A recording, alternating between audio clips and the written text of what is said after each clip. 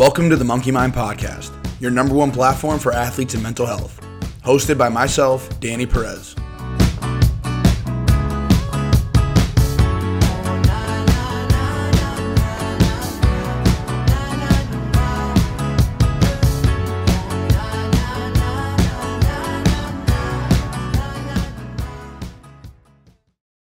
What's going on, everybody? As always, I'm your host, Danny Perez, and welcome back to the Monkey Mind Podcast. Before we get into today's episode, we'll have a quick word from our sponsor, but also be sure to follow us on our Instagram at MonkeyMindAthletes. You can also watch this episode on our YouTube channel, which I'll put in the notes below this episode. And also be sure to head over to our website, MonkeyMindAthletes.com. On there, you'll be able to find our team of mental performance coaches, nutritional therapists, and strength and conditioning coaches. From there, you can sign up for a free consultation and learn more about how they can help you become a high performer and your best self. Again, that's MonkeyMindAthletes.com, and check out our menu bar on the top of the page to see our team of specialists and how they're ready to help you today. This podcast is proudly brought to you by Daily Dose CBD Inc. Daily Dose CBD Inc. creates full-spectrum CBD products ranging from tinctures, balms, and dog treats. Research has shown that CBD has successful results in aiding in the following areas: anti-inflammation, anxiety, PTSD, help with breaking addiction, neuroprotection, epilepsy, arthritis, chronic pain, and sleeping disorders. Daily Dose makes an extremely safe and effective product that we know you will love, enjoy, and benefit from. Daily Dose has given Monkey Mind listeners 15% off all their orders. Head over to dailydosecbdinc.com and use promo code MonkeyMind15 for 15% off your purchases. That's promo code MonkeyMind15 for 15% off all your orders at dailydosecbdinc.com. All right, we had Gabe Zellico on today. He's a hockey goaltender playing for Cal State Fullerton ACHA Division II. A master's candidate in sports and performance psychology at Cal State University Fullerton, and was featured on NHL Network this year to discuss his game against UCLA, where he faced 100 shots, stopping 91 of them. And Gabe, you have an interesting story with your hand as well. I want to give an introduction on it, but I don't know if I'd do it justice. So I'd rather hand it over to you and you go into your story and talk about that. But yeah, just welcome on. I'm super excited to have you on this podcast and get this going. Yeah, thank you so much. I love this podcast. It basically embodies my two biggest passions, which are hockey and like mental health and psychology. So once my buddy Zach showed me this podcast, I was all into it. But yeah, so I've been playing for like 20 years, mainly goalie. I do skate out too and love it, but I can't get enough of goalie too. Finishing up my master's program right now at Cal State Fullerton. And with my hand, I was just born with a birth defect. So I'm kind of showing out in video, but for the people listening, you can imagine taking your middle ring and pinky finger and just kind of throwing those out and then cutting in half the length of your index finger and your thumb. And that's kind of what I'm working with on my right hand. So it's basically just a little bit of pinching. And it's a condition called symbrachydactyly. It affects about 1 in 30,000 people. There isn't a really known cause. People say it's like a lack of blood flow, but it's not really from like the mom doing drugs or something. It's just kind of random. And so my parents, you can imagine, were not thrilled when they heard I wanted to start playing hockey, because they're like, how is he going to do this? Because I can't really grasp anything. I said, I can pinch, and the stick is too big to pinch. So I saw some specialists, and the first kind of solution we got into was Velcroing my glove. So I'm a lefty. So with my right hand being affected, my right hand is at the top of my stick. And so in the beginning, we just had that glove Velcroed, just so if my hand did come out of the glove would at least stay there and I wouldn't have to like pick it up off the rink. But I quickly disliked that. Didn't love that kind of lack of freedom that I had, because I couldn't move the glove at all on my stick that I was using to skate out with. And then I wanted to play goalie. So then my parents are like, okay, this is going to be even more complicated because the gloves are so much bigger. The stick is even bigger. And yeah, so we went to the same guy who was helping me with skating out. And his idea for how I could play goalie with a hand like this was basically just Velcroing the blocker where that stick should be. So in like that classic position where the paddle meets the shaft. So just Velcroing it basically parallel with the stick, which is important because that means it was a lot more rigid and I couldn't move the blocker in certain ways to stop like low blocker shots. I couldn't rotate the blocker because it was so strapped in tight to that stick, because we needed to make sure it was like one piece that I could just reach my hand into and pinch what was like the glove dividers. And that's how I was holding the blocker and the stick. And that's how I played for about 8 years. So 8 years I was playing with my glove hand on my good hand, and then my blocker and stick was on my small hand. And like I said, I think it worked out fine. I wasn't playing anywhere crazy. Like I did 1 year of travel, and this was roller, but I was generally pretty good, which was really fun. And I eventually got to wanting to play college, and I was at the end of high school, and I was like, I want to play for a college club team. That just looks like a very realistic goal that I can meet, and that would be so much fun to be able to experience, like those crowds, that kind of league. I had not had a coach in 10 years when I came to Fullerton.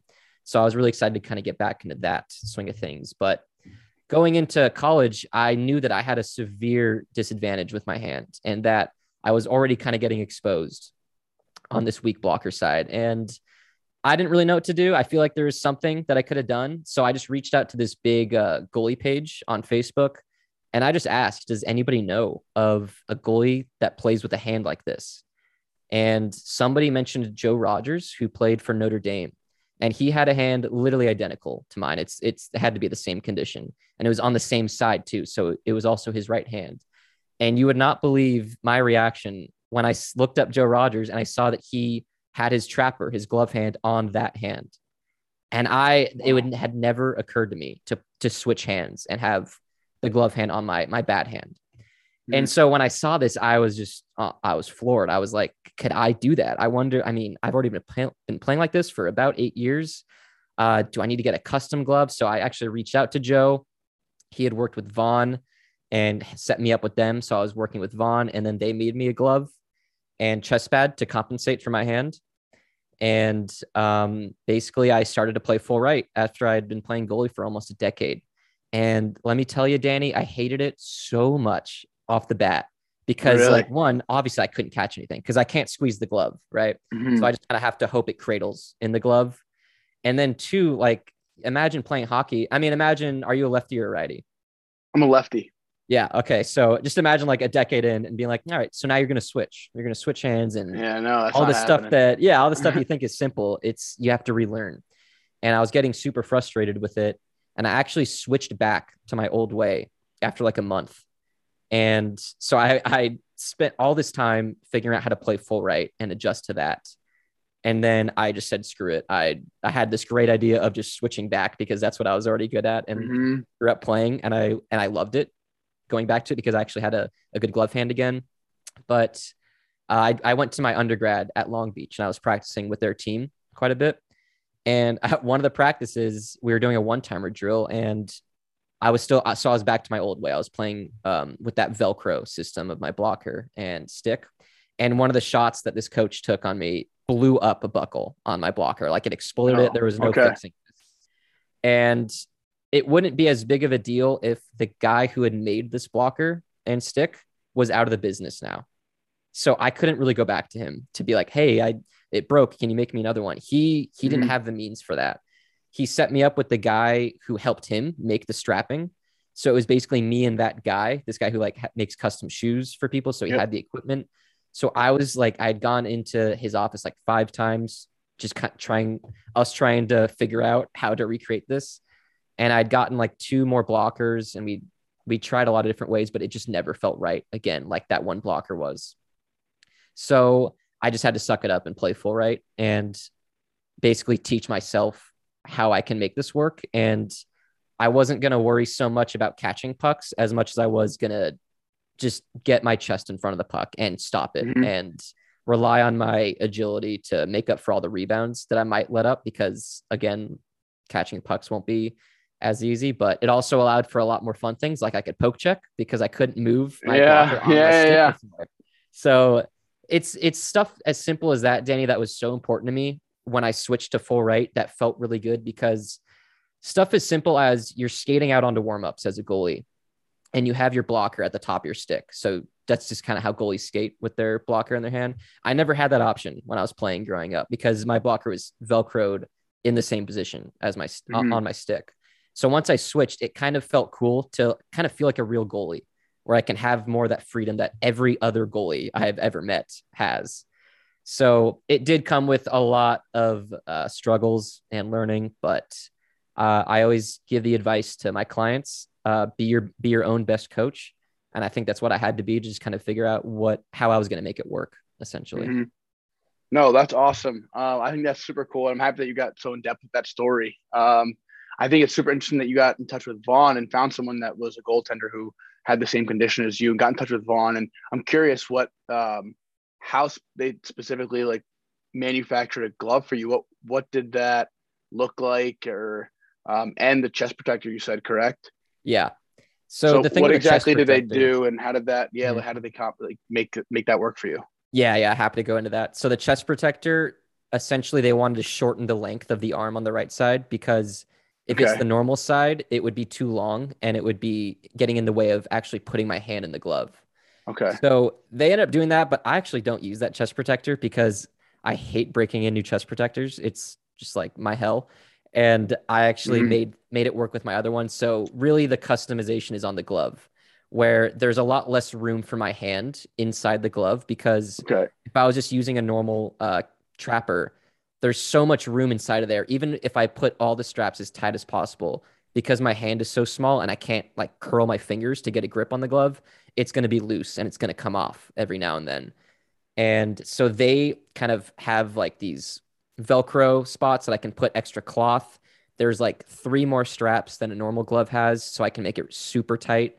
And all those straps are as tight as they can be. So my hand is super secure in there. That's why I basically get on the rink and I don't take the glove off until intermissions or the game is over, because it's kind of a pain.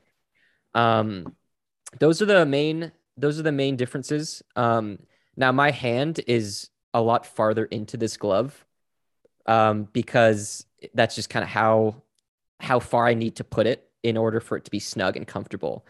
And this has actually been kind of an issue lately, because I'm putting my hand farther in where people's hands usually aren't in gloves. It's in a spot where there's less protection. And I actually cut my hand open on a shot like a month ago, and the shot hit me through my glove, yet my hand was bleeding. So it shows you that my hand is not in the best spot still. So I'm still figuring out how to kind of make this glove situation work. I'm trying to see where I can put padding in and stuff like that. But yeah, that's kind of the main goal of this custom glove, is how can we make it really compact and tight in there so my hand can feel stable. But unfortunately, the glove does come off when a puck hits me in a perfect angle in my pocket. And there was actually a game where we played against USC this year, and some guy took a one-timer from the slot, took my glove clean off, went in the net, and I was destroyed after that. I felt pretty bad.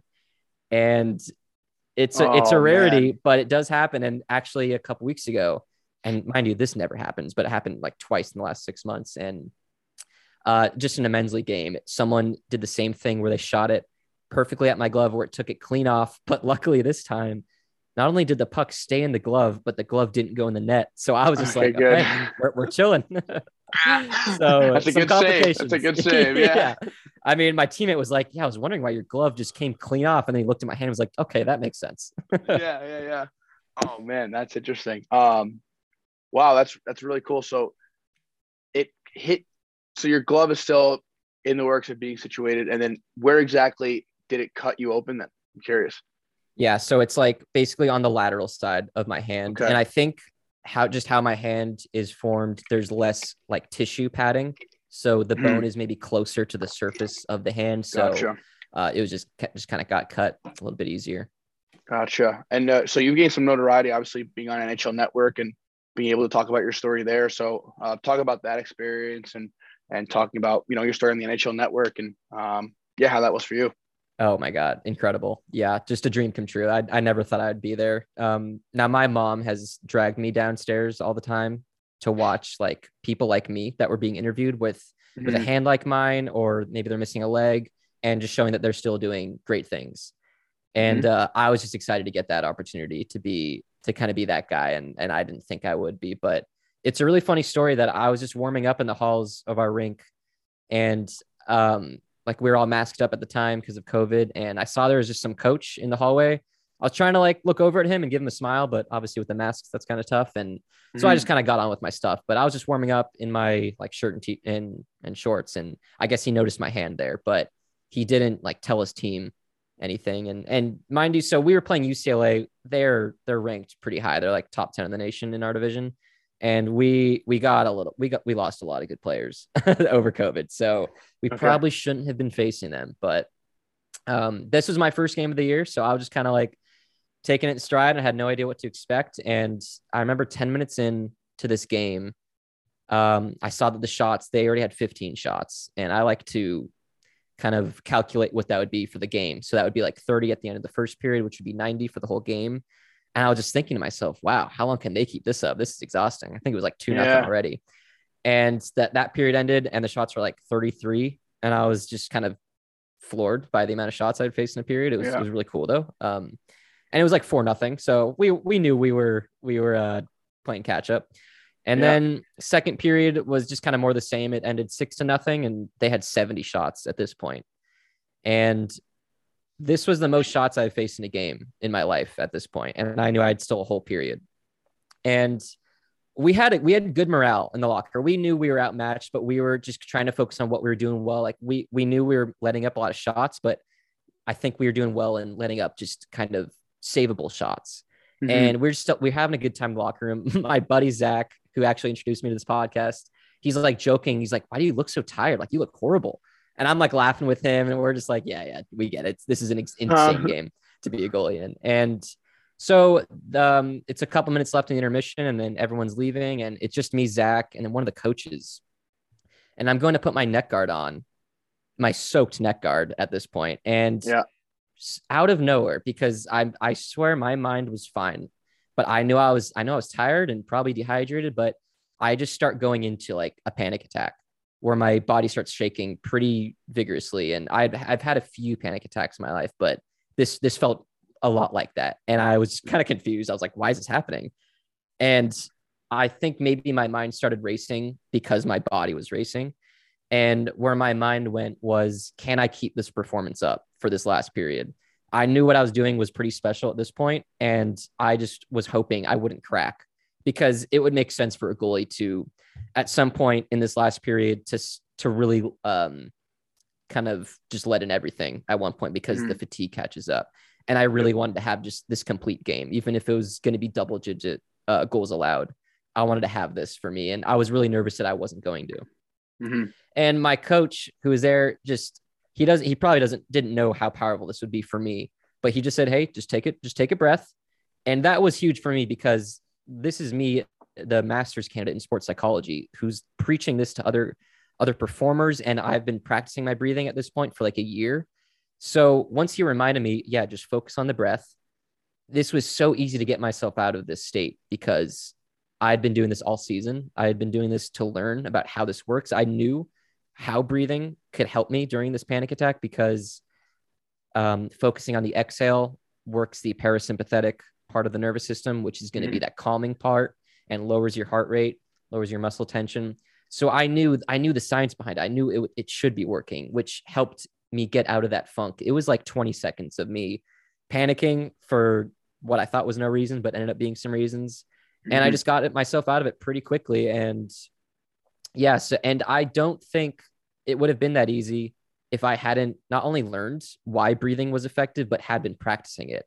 I talked to a lot of my clients about, you do not want to wait to start practicing the mental skills that you learn to control your nerves and improve your focus. Because imagine I talk to you about using breath work to manage nerves. And then you say, okay, cool. That's a good tool that I have now, but you don't practice it until your team is in a big shootout. You're the third shooter. And depending on if you score or not is going to depend on, or will change the outcome of this game. Mm-hmm. And that's when you might want to be like, okay, let me focus on my breathing. That's just a recipe for disaster because you've never practiced it. You're not used to it. Exactly. Yep. So if I, in this panic attack, was like, oh, I'll just do what that textbook said and focus on my breathing, I wouldn't know what numbers work for me. Like I like 3 seconds in, 5 seconds out, where some people like different ratios. Some people like to hold it. I don't.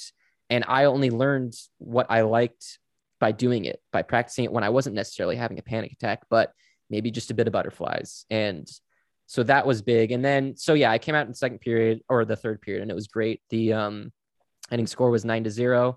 And I think the shots were like, yeah, at about 100. I heard 107 from someone, 96 from another. So I'll take the over 900 save percentage though. That's what I'll take. Yeah. But That's and then unreal. so that guy in the hallway, we're coming back to this part of the story. Yeah. I'm obviously quite sore after this game, and I'm just looking for any reason to stay in bed. And the next morning, and I'm on Instagram, and I'm like just looking at UCLA's Instagram hockey page and be like, I'm just curious, like, did they say anything about me? Yeah. And I think they had reposted a post from the guy that I saw in the hallway, and he didn't know who I was. He didn't tag me at all, but he was saying that he saw me with my hand go out there and get absolutely clobbered by such a good team. And then he talked about how I just took off my glove at the end and just shook hands with everyone. And he was just kind of like saying how impressed he was, essentially. And I messaged him to thank him, and he ended up having some connections at the NHL Network. And yeah, his name's Rick Scott, by the way. He has some posts on hockey, and he works with UCLA's team. But great guy. He worked so hard for me to like get that spot, and that was again a dream come true. But just a crazy story that I really owe a lot of my sports psychology education to, because I don't think I could have performed that well for that long if I hadn't learned all these tools in my education. Yeah, no, definitely. I mean, congratulations to you on that. That really is awesome. And like you were saying, that I'm trying to think of if I've ever, aside from, I guess, like Mite Hockey, anyone like where I can think of a time where anyone's faced that many shots. Yeah. Maybe like Squirts, but like, like where everyone's just like skating around, everyone's just shooting. But like, I can't think of a time where anyone's faced that many shots. Yeah. That's truly an incredible thing to like be able to say that you did and faced and stopped that many. And I that's just like a really neat thing that you have under your belt there. Yeah, I was so wired after this game so I live kind of far away from the team. So I had like an hour drive home back, and I was just had to call a friend just to talk about it. And I was totally wired on the drive. I didn't even end up sleeping that night until like 6 or 7 a.m. just because my brain was just going over that game constantly. Oh, and I mean, by far, just the peak of my hockey career. It was just so much fun. And this was actually at home. So like we had a lot of fans just watching us get demolished, but it was at least they saw something crazy. I'd never seen a scoreboard or like a shot clock get up into like the 90s and stuff. So every time I was looking up, I just couldn't believe what I was looking at. Yeah, no, definitely. I'd be shocked if I had experienced like that. That is pretty impressive. But you also had an injury as well, too. If you want to dive into that and talk about that experience. Yeah, so I've had a segue into like the sports psychology stuff, because I feel like it all ties in together with how that education piece has helped you kind of, manage all of this. Yeah. So I had a rough injury back in 2017 where I tore my labrum in my shoulder. And what made it definitely rougher was that it was misdiagnosed. Partly, I think it was kind of my fault just because I went in for an x-ray, but the labrum tear didn't show up on it. So I probably should have gotten an MRI sooner after realizing it wasn't getting better, but I ended up getting surgery for it. And it just hasn't felt the same since. It tenses up in really intensely randomly when I'm playing. Still to this day? Yeah. Okay. It's gotten less and less. It was really bad like the year after, where some games I would literally just hold my glove arm up in a certain angle and it would be like toast. And this happened a lot in my first season with Fullerton, actually. So that injury was rough, but going through that rehab of like 6 to 8 months and it's still not being great after that, it really made me feel for all the people that go through injuries. Cause I know injuries suck, because I ran cross country in high school, and that sport is filled with injuries. Mm-hmm. And so I missed so many races because of just random stuff going on with my leg. But just the plight of rehabbing a rough injury, especially when you don't know if the outcome is going to be great, it made me more compassionate for all the athletes that have to go through this, because this is unfortunately ubiquitous across all sports. You just can't get away from injuries. And I think it's really important to not just kind of waste your time while you're injured and just say, okay, I'm just going to wait till I recover to focus on my sport. Because I think when you're injured, it's the best opportunity to focus on mental skills and sports psychology and cultivating a high performance mindset. And I'm actually focusing my thesis on how to use mental skills during injury rehab for ice hockey players. So definitely have some good tidbits there. And I just think injury is such an important part for people to focus on. And it's dangerous too, because people understandably can get hooked on the pain meds. They can get hooked on drugs in general because of the boredom that might go into rehab. And you have just so much turmoil with the threat to your identity as an athlete, of the anxiety of wondering if you could be at your pre-injury levels when you do return. Maybe you can't even play hockey again or whatever sport you're playing. So yeah, I have a real passion for just helping people through injuries. Yeah. So your thesis, it's you were saying in our emails back and forth that it's a workbook regarding mental skills and managing that through injury. Talk about that, the kind of workbook that it is that you're writing, and talk about some of the mental skills that that you are I guess researching and talking about in this thesis that you feel apply to injury and rehab. So I feel like I agree with you that they are great opportunities, but you have to just see them that way. And use them as that opportunity. But I feel like a lot of times we're all guilty of it. It's an unfortunate thing, and it can kind of bring it down into a negative space. But if you can see it as an opportunity for growth, then it truly can be a great opportunity there. Exactly. Yeah. So yeah, it is a workbook where there's a lot of good books out there where they might educate you on things you can do during injury rehab, or it might tell you about actual exercises. But I wanted it to be even more personalized for the players that I'll give this to, so they can write in their own recovery mantras that they're going to use. Okay. They can write in their goals that they're going to go over with their physical therapist in their sessions. So it's not necessarily just reading, it's also doing. So I'll talk about imagery on how to use that and you can use imagery in so many ways for injury rehab. But one way for pain management is, if you're experiencing a lot of pain, you can focus intently on that pain and using imagery. So closing your eyes and assigning this pain a shape or a color. And this might be like a dark color or a jagged shape, and slowly morphing that image in your mind to something that represents health. So maybe a lighter color or just a more round, healthier looking shape can actually be ways to manage pain. And then I love using imagery as a way to prepare for returning to hockey. So let's say maybe you got injured because you're trying to skate hard and negate an icing, and you end up catching an edge and you go into the boards and you break your ankle, something like that. Next time you skate really hard at that area of the ice, you might be really nervous about falling again. So now you're distracted. You're not focusing on cues that are actually going to keep you from falling. You're focusing on what you don't want to happen. And if you focus on what you don't want to happen, it might happen even more so, because of the ironic processes concept where, I tell you not to think of a pink elephant, your mind is going to go there automatically. Yep. So using imagery to experience that rush. So I'm rushing to negate this icing, and I'm just doing it in my mind. So I know I'm safe. I don't need to feel like I'm going to get injured, or it's possible, even though I might have my heart might be racing because it's bringing up a lot of memories from when this did happen. It's a way to refamiliarize yourself with that moment that you're probably going to find yourself in again. And it's going to be a lot more conducive to your mindset and recovery if you can try and experience that before it's going on in a game. So if you can experience that in your mind, it won't be as shocking and as anxiety inducing when it is a game or a practice and you're actually at risk of getting injured. So that's one way to use imagery as a way to help yourself be more comfortable returning to your sport after incurring an injury. And I can also talk about self-talk that we were kind of talking about earlier, how you talk to yourself is so important. We have like 70,000 thoughts a day. And if that has poor quality in those thoughts, you can imagine how it's going to affect your mindset. And I'm a big believer that how you think is going to affect your behavior.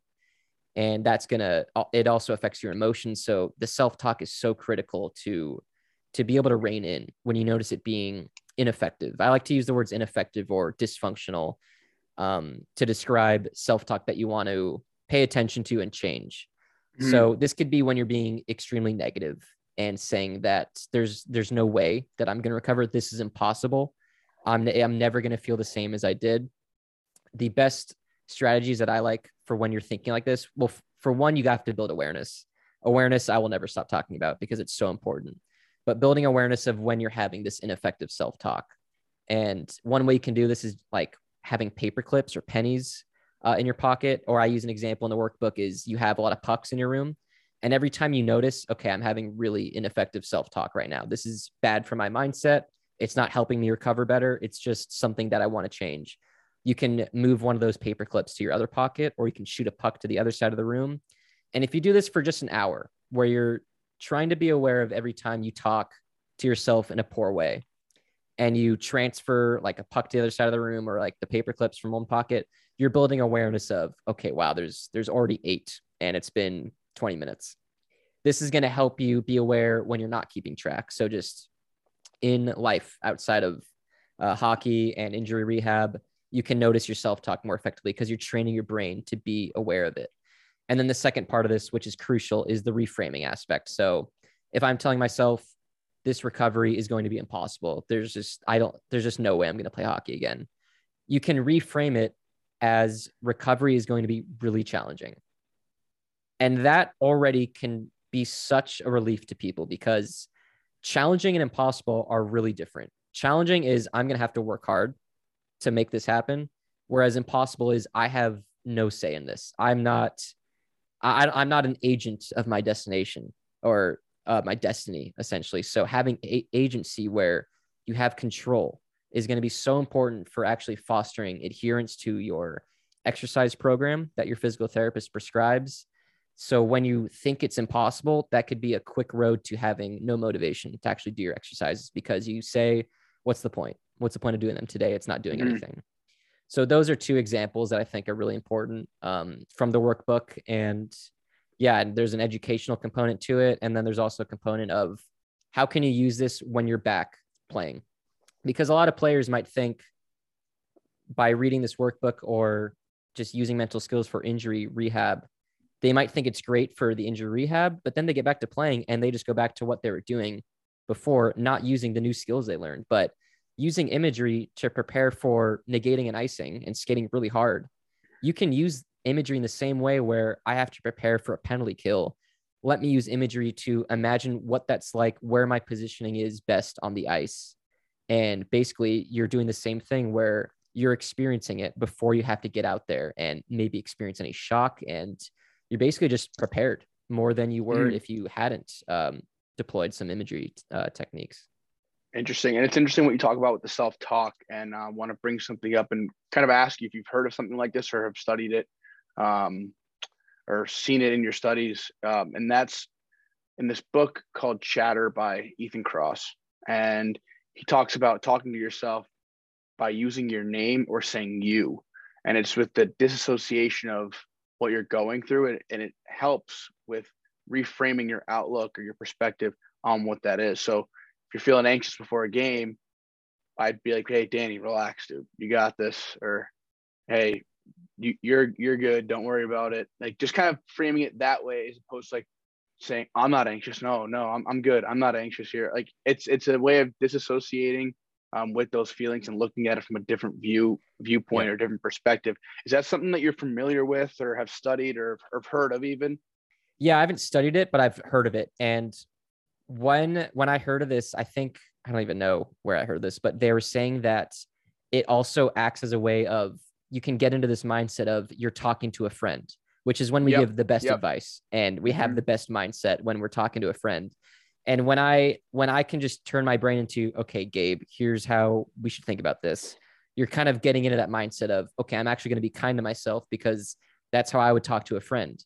Now, when we're in our own heads, we're so cruel to each other for some reason. We're just always go to the negative. So I think using your name like that, by saying like you're talking to yourself and using that name, it's a way to trigger that kind of mindset, which is just going to be healthier in general. Exactly. Yeah, exactly. And he talks about, which is a great thing. He goes, you don't even have to say this out loud to yourself. You can even say it in your head. And by doing that, it still has the exact same effect. Yes, absolutely. Which is great because it's like, if you're feeling anxious and you're on a subway train with 100 people, it's like, imagine hearing someone saying, Danny, you're fine. Just like talking to yourself or whatever. Yeah. It's like, so it's good that this is something you could do privately on your own and not have to feel like you can't utilize this tool all the time or whenever you feel like you really need it. Exactly. Yeah. They call it covert and overt self-talk, and it both Okay. work. It's more about, okay, let me find out what works for me. And I've actually, so my very first game in college, I was just so nervous. And so Braden Holtby is like the first goalie that I saw sports psychology in action, where he would flip up his water bottle and watch one of the droplets fall to the ice. So it was something small for his eyes to focus on in between whistles, just to maintain that concentration. Yep. And after doing some more research, I saw a mantra that him and his sports psychologist came up with, where it's talking about how there is no future, there is no past, only the present, and I'm going to make it last. And I read that and was just on board. So I have come up with my own mantras since, but I used his verbatim during that first game. I'm not joking. I said it at least 50 times throughout the game. Every time I was distracted of, oh my God, what are these people thinking about me? Or I hope I don't let in the next goal because we have a lead. And I hope my coach is happy with me, like seeing me play for the first time. I would just cut off those thoughts and repeat that mantra to myself, because when you're doing that, it literally anchors you to the present, which is why I think mantras are so unbelievably powerful. And so a mantra that I also used towards the end of the season actually is just saying challenge, patience, and basically just challenge and patience was what I wanted to get at, and then staying on my angle. And I would just boil that down to challenge, patience on your angle. And anytime I caught myself thinking about that last goal that I let in, like why didn't I put my stick down? I could have let it in, or I could have stopped it. Or I'm thinking to the future of, I hope this gets to overtime. I hope my team can get a goal. And now I'm making the stakes higher on myself. I can bring myself back to this mantra because, one, it's going to focus me on the present, but two, it's making me more confident just by saying this, because it's teaching me or telling me to focus on three things that I know I play so much better at when I'm focusing on them. So when I'm coming out of my crease, waiting for them to shoot before I make a move, and I'm actually on my angle, when I'm doing those three things, I feel so much more confident. So when I'm stuck in the past or future, not only does the mantra bring me to the present, but it brings me to confidence-inducing thoughts, because I'm literally reminding myself of how to play goalie the best I can possible. So that's the mantra is just one version of self-talk, obviously. And you can hear how I'm talking about it, is that just the self-talk is so important. And the mantra is one of my favorite tools, because you can always change it based on what you need for that day. Like that one was a more skill-based mantra, but sometimes I might need a focus mantra, like the one with Holtby. So not focusing on the past or future, just the present. And so, yeah, that's definitely one of my favorite tools that I've used a lot in hockey. Well, that's great that you talk about their confidence-inducing things and their confidence-inducing tools. One thing I mentioned on a previous podcast episode was a quote that I saw, and it's by Gino Auriemma, which I believe is a UConn basketball coach, or he's a coach at UConn. And he says, your physical ability is not nearly as important as your confidence level and where your head is. So it just goes to show that all the physical work that we put into ourselves and into our bodies, into our craft, they're great, but they're nothing if you don't have the mental side of things intact. And by implementing these tools that you talk about and talking to yourself in these ways and using the mantras and stuff like that, like they really can help with giving yourself confidence and allowing yourself to think in the right frame of mind, which will and then be a piece of the puzzle that is now, helping the whole machine work and operate at its best level that you've been training it to do. But it's important. And I like to stress how important it is that the mental side of things is, in my opinion, I think that you'd agree, is the most important thing, because without it, the physical cannot, come to fruition. All that work cannot, come out and do what it needs to do. Yeah. And every athlete grows up focusing basically only on the physical part, where they're doing line rushes in practice, they're working on their shot, they're skating, but they're not doing imagery or relaxation techniques at 10 years old. That's just not common. And that's why I think, especially at the pros, like the college and NHL level, there are diminishing returns for the physical training that a lot of these players do, where you might be practicing a skill at one age and you're seeing a lot of improvement in your skating, for example, over like 2 years of maybe you're working with a new coach. But at a certain point, when you're in the pros, working on your shot you're already so trained and so good at that shot that you're practicing for all these hours every week just to get like 0.1% better. Whereas if you focused on another area of training that you've maybe have neglected all your career, like the mind, how to train Mm-hmm. your brain to manage nerves and improve focus and concentration, confidence, you're going to see a lot more benefits in your game, I think. And I think even with all the physical training these athletes do, that, like you said, the mental game holds them back because they haven't trained on how to um, manage their focus effectively. Mm-hmm. They've just focused on having a really good shot and really good skating. So it's good to see. And this is why I love this podcast, because it's just another vessel for people to be exposed to the beauty of mental skills and training your brain rather than just focusing on brute strength to get better. Right. Yeah. Well, I appreciate that. But the thing I was just thinking about now too is that I Mhm. think the hardest part with why this stuff is so difficult to get into people's heads and get people to buy in with is because with physical training and with strength and conditioning, people can go into a gym and work out, or with being on the ice or working at your craft in the court, the field, whatever the case is, you could do these exercises physically and you can see that improvement. Mhm. In the weight room, you can track numbers and things Yeah. like that. With the mental side of it, there are benefits and they do help, but it's just hard to see them actually materialize in the way that you can with a shot or a Yeah. skating technique. You can get footage of your skating. Yeah. Um, you can get numbers on a sheet that say you've improved in a bench press or a squat. So I think that's why it's a little bit harder, but like it's important to state the facts and talk about these things and Mhm. how breath work can improve gray matter in the brain, which has so many positive effects for health and longevity and brain health and overall life performance. So I think that's my probably, and I'm curious your opinion on it too, but I think that's my opinion on why it's kind of difficult to get people to buy in, because there's no like tangible like response that we get when we work on our brain and Yeah. our mental state.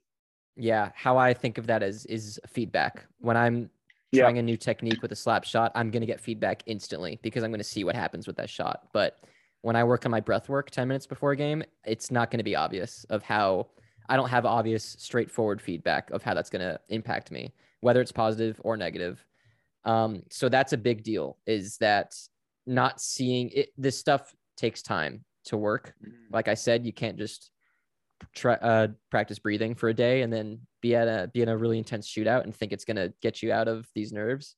You got to practice it a lot to actually feel the change. But I'll never forget what one of my advisors said early on in my program, is that um, mental skills, they aren't that sexy. Practicing imagery, doing this breath work, doing this self-talk, it's not as cool as going to the gym and pumping iron or going on the rink and taking some sick shots, trying to hit the corners. It's just not as fun. I'll admit it. Like, it's not as fun, but it's so effective.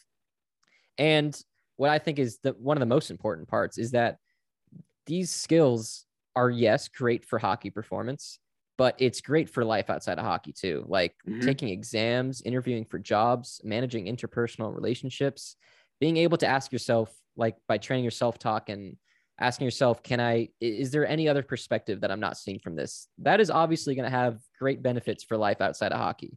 It's not just gonna help you inside of hockey where you might be able to look at your coach benching you and maybe you can get yourself out of that funk. No, these skills translate so well to life outside of hockey, which is just the more reason. I guess I'm saying that because people might be deterred because they don't know about the feedback and how, if it's actually helping Mhm. them.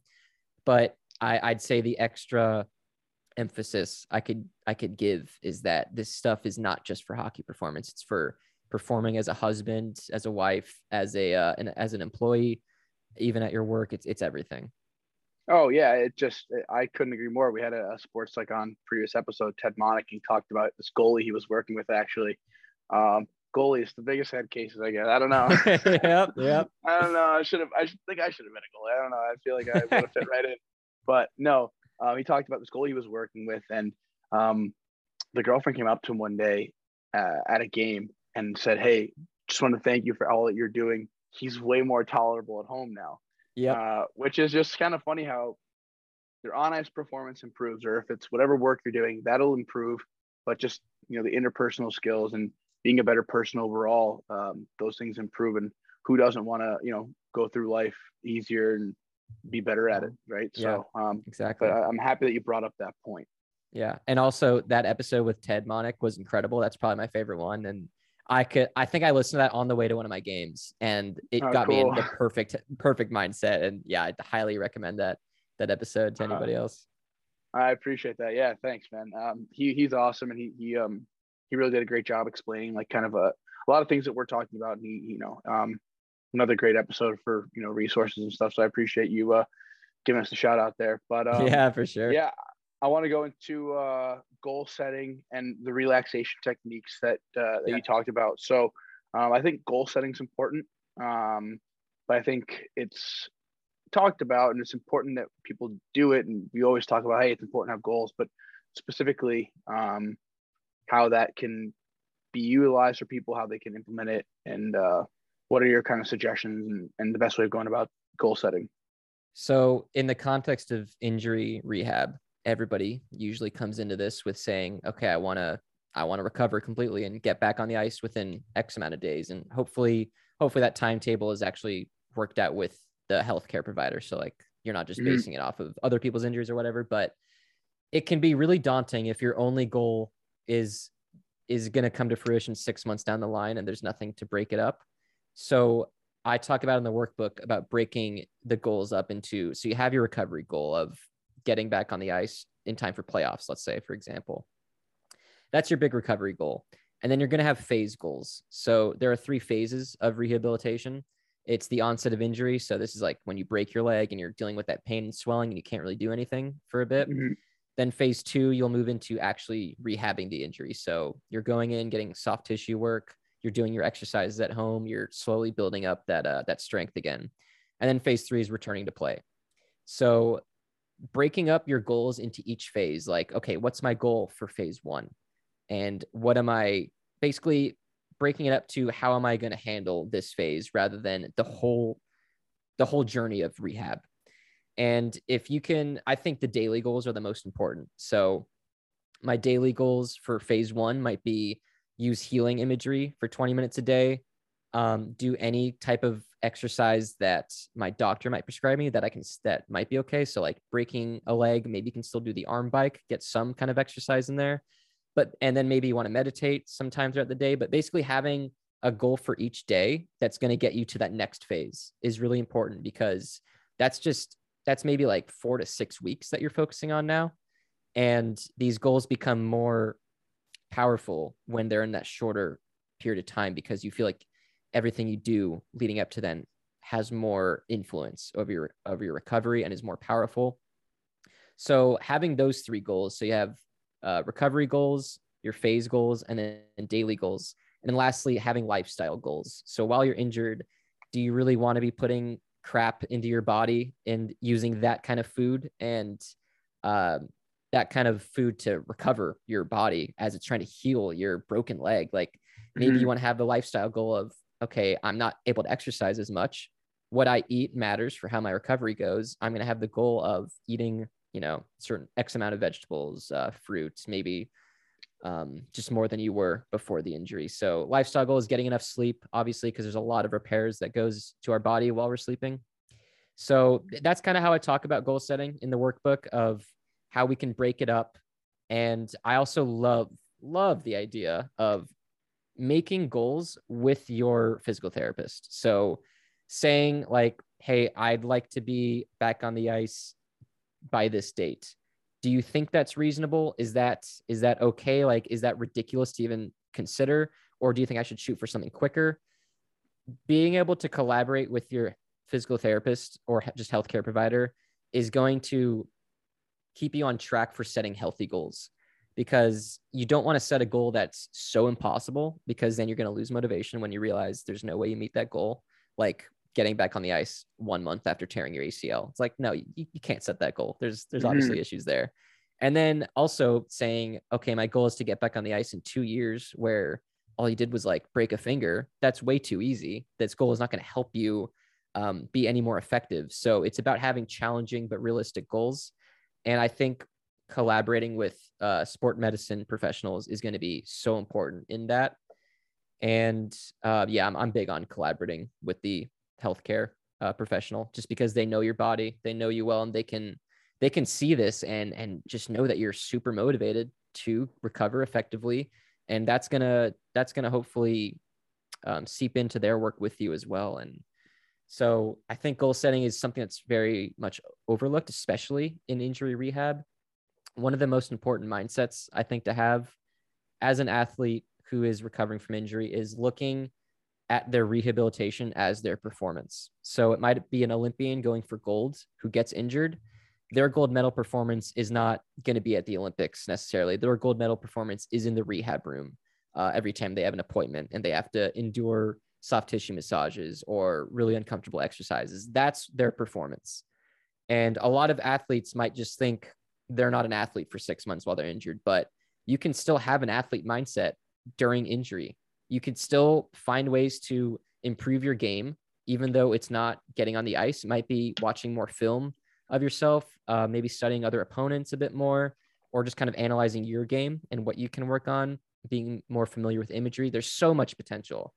And being able to keep that athlete mindset into injury rehab is just so big, so good.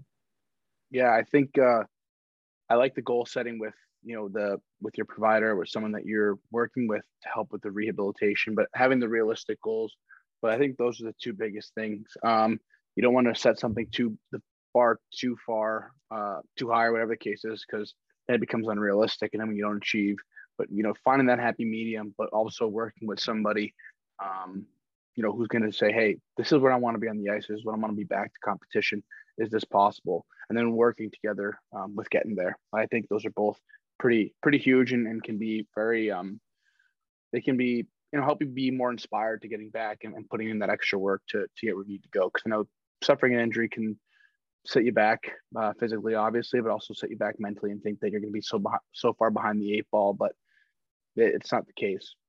Yeah. And one last point on the goal setting is that I think it's also crucial that people are comfortable coming back to their goals and adjusting them if they need them. Okay. Yeah. So like saying like, oh, I'm way ahead of schedule. I can set a more lofty goal so I can have something actually challenging to face or to go after. Or if I'm realizing this is taking way longer than I expected, okay, let's move this goal because this original goal is not serving me. And I also think degree of completion is really important rather than absolute completion. So like I use the example in the workbook of, let's say you had a goal to get 50 points this season. And if you got 48 points, are you going to like just be super mad that you didn't achieve your goal and think of yourself as a failure? No, you were right there. Like you did a lot of good things on your way to there. So focusing on the degree of completion of your goals. So like if I have my daily goals and I have to do 5 things every day and one day I only get to 4 of them, I don't need to beat myself up. Like I can hope that I'm going to get back on track tomorrow, but it's just because I technically didn't complete my daily goals for today doesn't mean I need to get into this negative self-talk, this ineffective self-talk. So being comfortable with adjusting your goals and looking at them as degree of completion rather than absolute completion are also 2 tips I'd give on honestly just goal setting in general. I love that. Yeah, I love the fact of revisiting goals. I think that's super important. I think, things change and, we do end up achieving things quicker than we expect, and being able to go for loftier ones and being able to just reevaluate, I think is huge.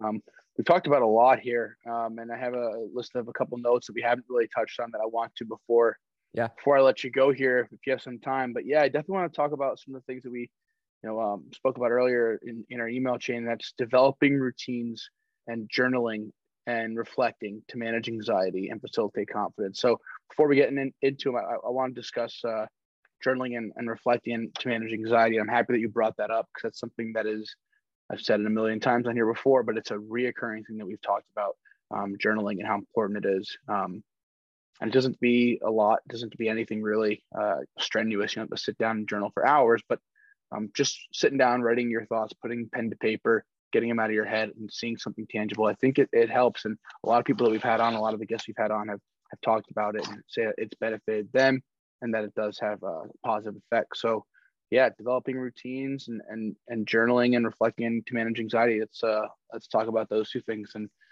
get your thoughts on that. Yeah, so we'll go into journaling for a bit. I like to use the example of, do you know these like bingo ball machines where like you're spinning them and then you can stop it and you can open the hatch and reach out and take one of them out? I don't know. I feel like I It's like an probably old have thing. It's like an old thing, and I don't know why, but it just stuck in my mind because how I pictured what journaling does for me is when I'm swirling all these balls in this cage, all those bingo balls are like thoughts in my brain. Oh, yeah. Yeah. Yeah, Okay, you got it. I have one of those games. I'm like now remembering. Yeah, and then it like sits on the little like cradle and it comes. Yeah. Yeah, I know exactly what you're So talking about. exactly. Yep. So how I conceptualize it for myself is when I'm journaling about whatever's just on my mind, where it's clearly just popping into my brain all the time and it's important to me. Once I write it down, I'm putting language to it. I'm working it out for myself just in my own brain rather than letting it stay in that cage going crazy. As I'm doing that journaling, I'm essentially opening that hatch and taking a ball out and setting it aside and being like, okay, I dealt with that thought. Like I've managed something. I've done something with that thought, and it's not going to stay in this cage of swirling bingo balls because I'm doing something about it. I'm kind of working it out for myself, like I said, and I think I mentioned it earlier, but as you just write about your thoughts, it's downloading it on to that paper or computer, and it's less likely to pop up into your brain. So I'll use journaling for that when I'm having anxiety, when I'm just kind of wanting to work out what I'm thinking. So like if I'm just nervous before a game, I'll free flow, no parameters, just write about why I might be nervous, what I could do for myself. It's nothing that I'm going to think about coming back to and reading. And then the other way of using journaling is making a habit out of, after games and practices, writing about your performance. So having a feedback system of, in our program at Fullerton, we like this 3-2-1 system where you write about 3 things that you think you did well, 2 things that you think could be improved, and then 1 thing that you can do to start improving those. So basically, if I were to get into this habit, this system of, I'm going to journal after every practice and after every game, I'm going to write about what I think went well. 1, this is going to give me something to look back on when I'm not feeling confident. And I can be like, oh yeah, I was feeling really good about this stuff for a couple of weeks. Let me focus on that, because as I focus on what I'm good at, I'm going to feel more confident. And then 2, having the system of reflecting on what didn't go as well. Like maybe my face-offs were really bad this game. Maybe I can use this to focus on practice next week.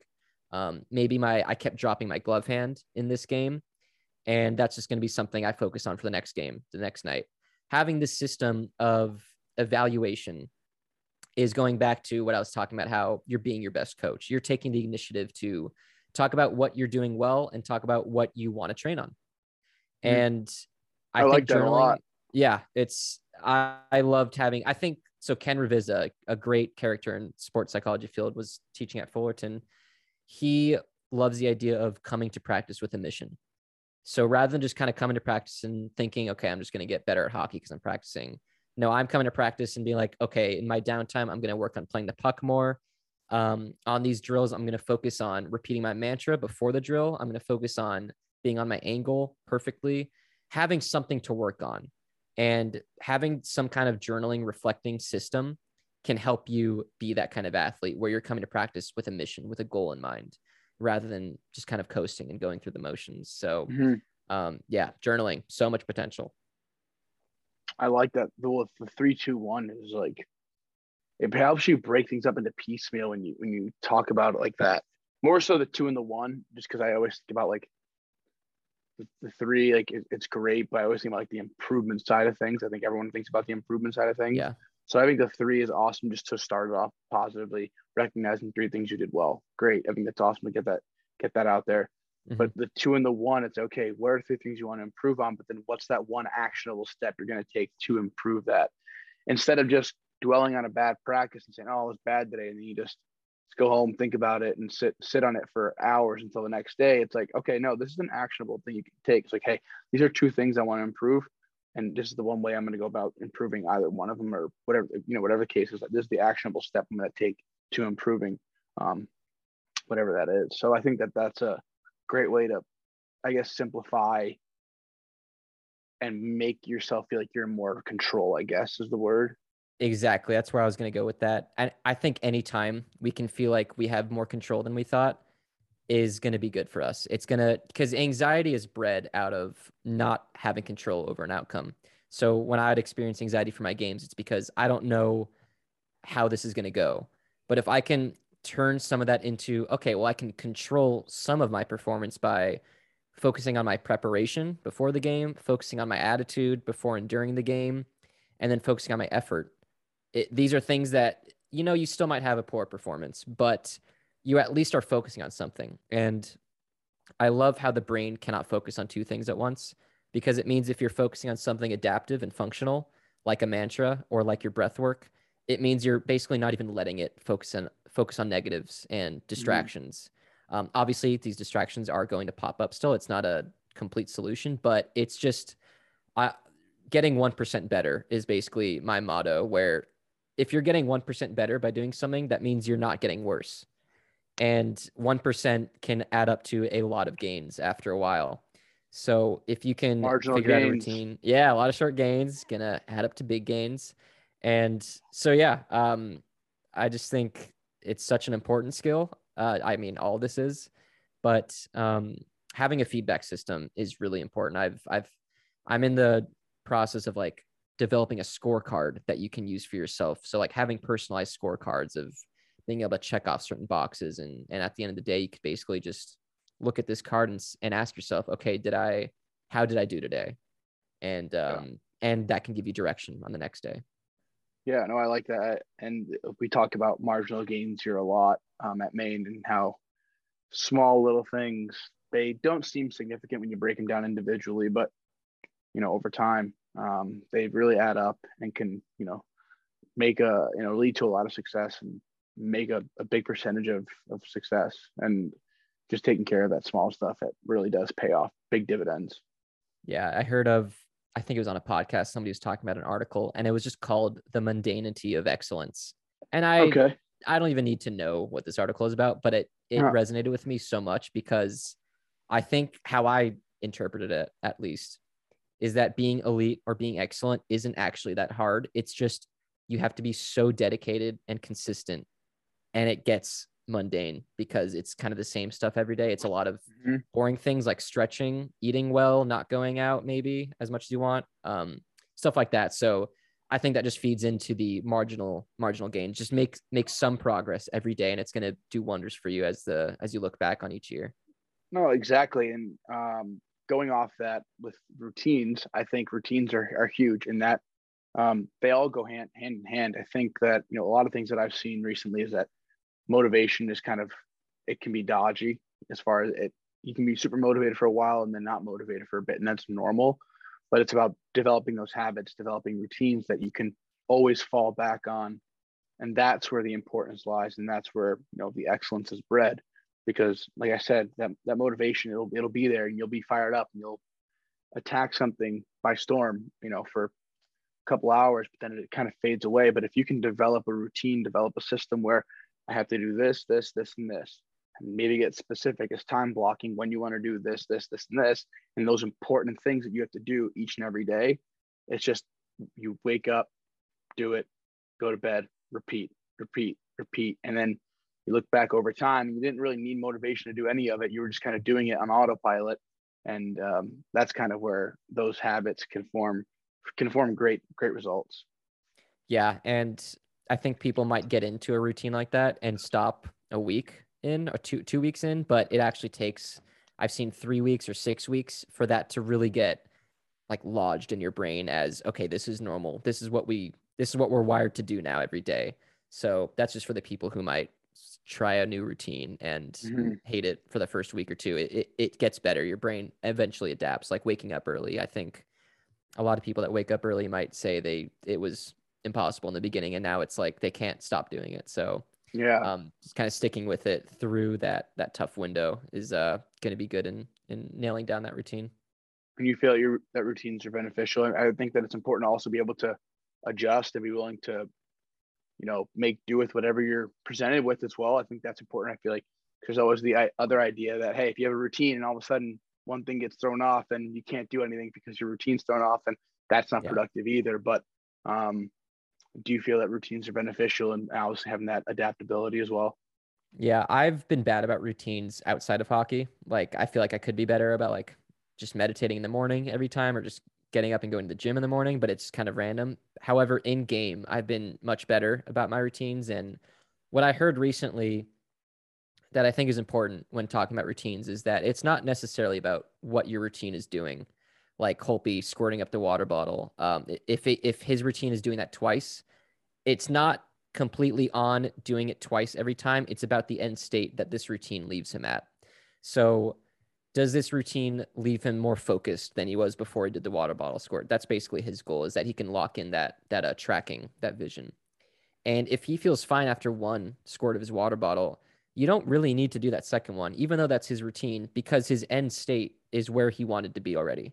So you could also look at this as like a basketball player taking free throws. Maybe they like to take just one diaphragmatic breath before the shot. However, maybe during one free throw, they still feel tense. They're still feeling nervous and they have time to just take another breath. So they do, even though that's not part of their routine. It's not what they do every single time. It's about measuring where you want to be at the end of your routine and saying, okay, am I there because of my routine? Because that's already in place. Am I used to it? Or like you said, do I need to adjust this at all and add in another breath, or maybe use a focal point now, or add in a mantra, something like that, just anything. Yeah, no, that's awesome. I think that's important. It's a matter of getting to your end state, not so much as far as the routine, but getting to where you got to go. Yeah. And I think routines, I think, are one of the most fun mental skills to practice because it's fun. Like I had fun kind of figuring out what I was going to do for mine. Like you see a lot of goalies just skate to the corner of the boards, which I love doing because I don't like to just stand still in between whistles. Like I like to just kind of move my legs. And so it was more about, okay, now what can I do in between leaving my crease and coming back to my crease to maybe help me stay focused, but also give me something to focus on that won't let my brain focus on any negatives or distractions. So if I'm focused on some mantra that I've created, it's not focusing on, okay, I'm worried about the fact that I'm in the third period and it's a tied game and this is really close and any shot can go in on me. I'm focused on, okay, I'm being present. I'm not being in the past, not the future. And one of my favorite elements in my routine that I learned from one of my professors here at Fullerton is drawing a happy face on my glove, because at the end of the day, I am not playing hockey as a career. This is for fun. This is my passion. I'm here to have fun. And I need those reminders sometimes, especially as goalie. And so after I come to the boards and I start going back towards my net, I look at my glove and look at that happy face. And it's just a reminder of you want to be having fun right now. You're not in this to be insanely stressed out and to win this game. This is not that big of a deal. You're in this to have fun. And that helps me drop my shoulders a little bit, feel a little like takes the weight off the game a little bit, because this is not a big deal. There's like in these college games, there's maybe a couple hundred people max. In some of the games, there's like 50 people. Like this is nothing compared to so many of the athletes that are playing in front of thousands and thousands of people. But I just like, as soon as I started doing that for part of my routine, I was like, I love this. This is never going to leave my routine. And it's kind of exciting doing things and really resonating with it and stuff clicking like that. And that's why it's obviously important to practice this stuff all the time and figure out what works for you and figure out what doesn't work for you. Yeah, I agree. I think no matter what the level is, anyone should be having fun doing what they're doing, with, especially playing hockey. It's why we started playing and why we continue to. And I think that's well said. But no, this was really awesome to have you on here. I don't want to take up too much of your time here, but it was great, and I think there's a ton of information that people could take from this episode. And it was a pleasure chatting with you and having you tell your story on this platform. And again, thank you for being a fan of it too, as well at the start. And yeah, this was fantastic. So thank you again. Yeah, thanks so much for having me. This is a blast. I love talking about this stuff, and especially in the hockey world, I can talk all day. So yeah, had a great time, and thanks for having me.